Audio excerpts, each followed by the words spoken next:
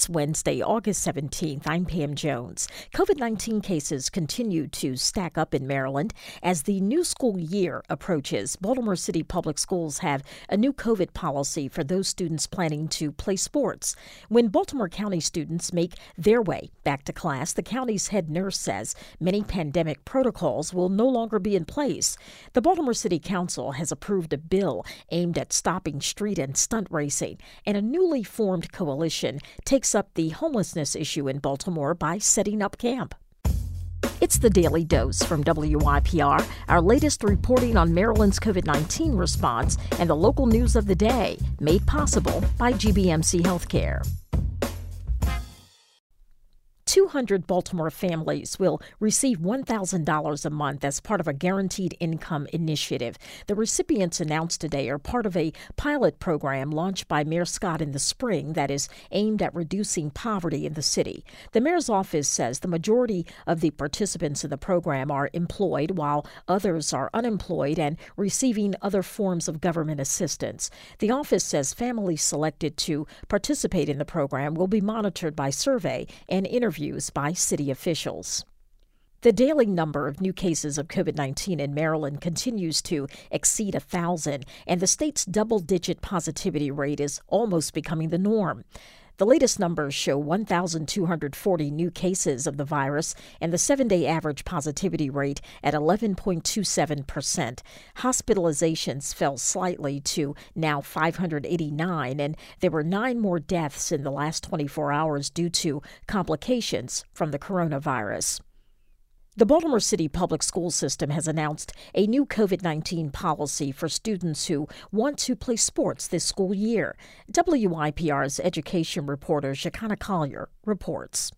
Under the new test-to-play protocol, unvaccinated high school students can join a sports team. Last year, all athletes were required to be vaccinated, but now, as long as they test negative, students are allowed to train and compete. Cleo Hirsch, executive director for COVID response at City Schools, said the revised policy allows for more students to participate in athletics and be engaged in the school community. So we really want to promote that engagement wherever possible. Because of that mission, we wanted to remove the barrier of vaccination while ensuring that we continue to prioritize health and safety for our students. Another goal of this policy is to prevent team seasons from being disrupted after COVID-19 exposure. I'm Shekinah Collier, WYPR News. A bill aiming to put a stop to the city's street racing and stunt driving scene was approved by the Baltimore City Council Monday night. More from WYPR's Bethany Raja. The ordinance would fine violators up to $1,000, and they could also face up to 12 months imprisonment. But it isn't just the drivers who could face charges. Anyone participating could also face charges. City Council Bill 22-0247, obstructing street racing or stunt driving. President Mosby, Councilmember Cohen, McCray, Conway, Schleifer, Middleton, Torrance, Burnett, Bullock, Costello, Stokes, Glover, Ramos. This bill is approved. The bill, introduced for the first time on June 13th, states that no person, including a non-driver participant, may in any manner obstruct any street, lane, sidewalk, footway, or alley in the city or any of their gutters for the purpose of stunt driving or racing a motor vehicle. The bill has been sent to Mayor Brandon Scott. Bethany Raja, WYPR News. A recount is planned in the Democratic Party primary for Montgomery County Executive. This after the Maryland Board of Elections certified that incumbent executive Mark Elrich narrowly defeated challenger David Blair, who filed a recount petition over the weekend. Election officials say the recount is expected to begin on Friday. It's not clear how long it will take.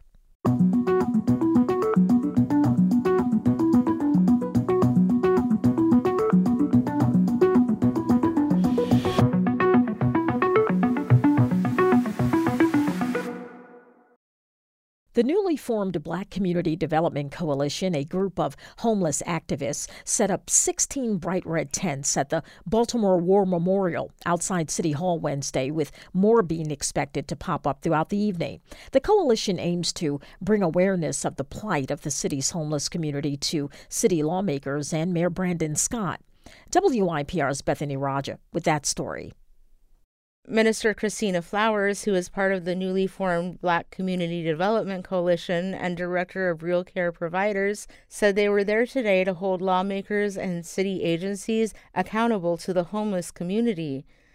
If we want to see something change as advocates and activists, we can't be limited of how far we would go when it comes to making their situation a priority. And homelessness is a priority.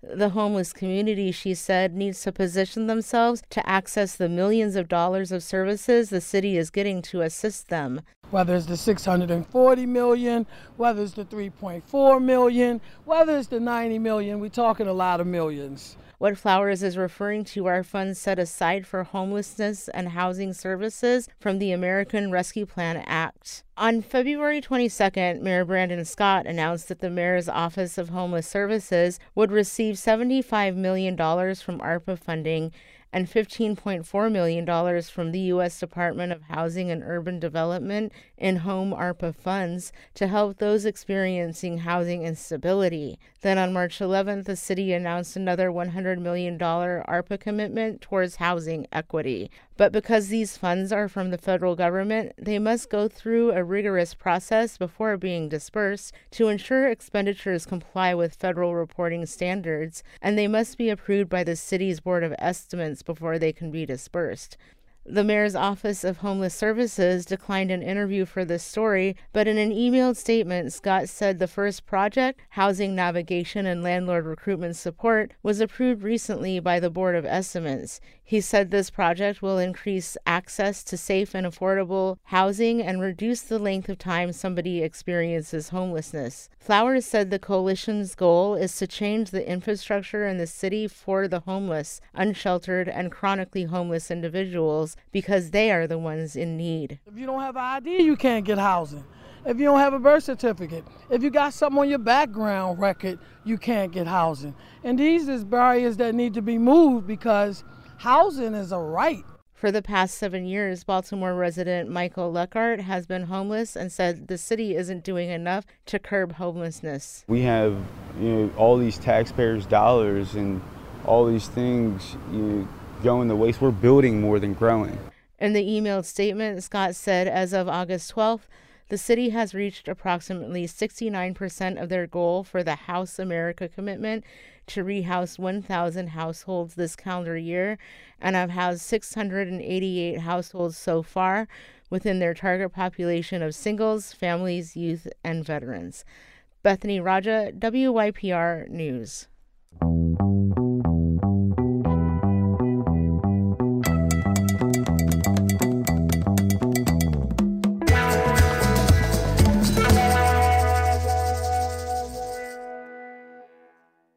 The head nurse for the Baltimore County Public Schools says students and staff can expect a more typical year when classes resume August 29th.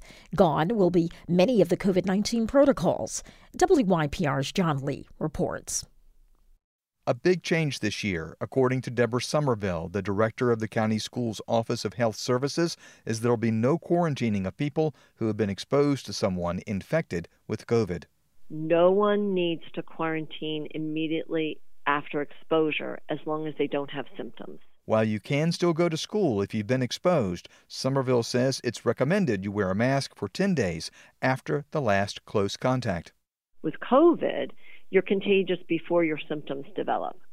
And so wearing a mask just is a respectful way to not pass it on to other people in case you are going to become a case. The school system is following more relaxed COVID guidelines that the Centers for Disease Control and Prevention released last week.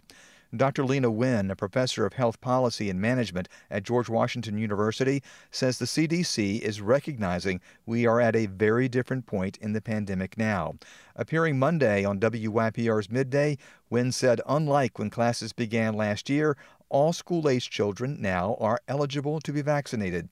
Also, the percentage of children and adults with immunity is extremely high. The combination of vaccines and prior infection probably means that we have 90 to 95% or higher immunity in our population. And so different rules have to be in place this year. Nguyen says ending quarantine for those exposed to COVID will be a huge relief for parents. And I think that the priority that the CDC has set on minimizing disruption to everyday life, including schooling and missing work too, is really important. According to Deborah Somerville, the county school's head nurse, the CDC dropped social distancing in its latest guidelines. She says while it no longer will be required, it remains a good idea. Distance is still a protective practice when you're talking about being around people. So the more you're in a very crowded shoulder-to-shoulder setting, the more you're at risk for many types of infections, including COVID. But there's no absolute you have to stay a certain number of feet apart anymore. Wearing masks indoors became optional in Baltimore County schools in February during the previous school year. It will remain an option rather than a requirement when school starts in less than 2 weeks. Localities can set their own masking requirements. Prince George's County Public Schools announced Friday that masks will be required until further notice. The Baltimore City Public School System has not yet released its COVID protocols for the coming school year. If someone in the Baltimore County Public Schools contracts COVID, Somerville says they'll have to stay home for at least 5 days and until their fever's been gone for 24 hours and they feel better. But when they return to a school building, they'll be required to wear a mask until they're 10 days out from when they first got the infection, unless they test negative. So you can come back to school on day 6 without a mask if you did a test on day 5 and it was negative.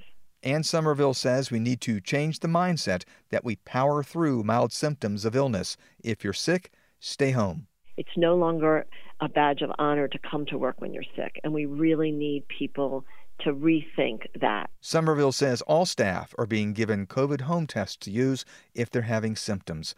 If students start showing symptoms at school, they'll be given a test kit and sent home. John Lee, WYPR News. The Daily Dose is brought to you by WYPR, made possible by GBMC Healthcare. Many thanks to my news team colleagues Rachel Bay, Shekinah Collier, Bethany Raja, John Lee, Joel McCord, and Kristen Mossbrugger. Our general manager is LaFontaine Oliver. The executive editor of The Daily Dose is Danielle Irby.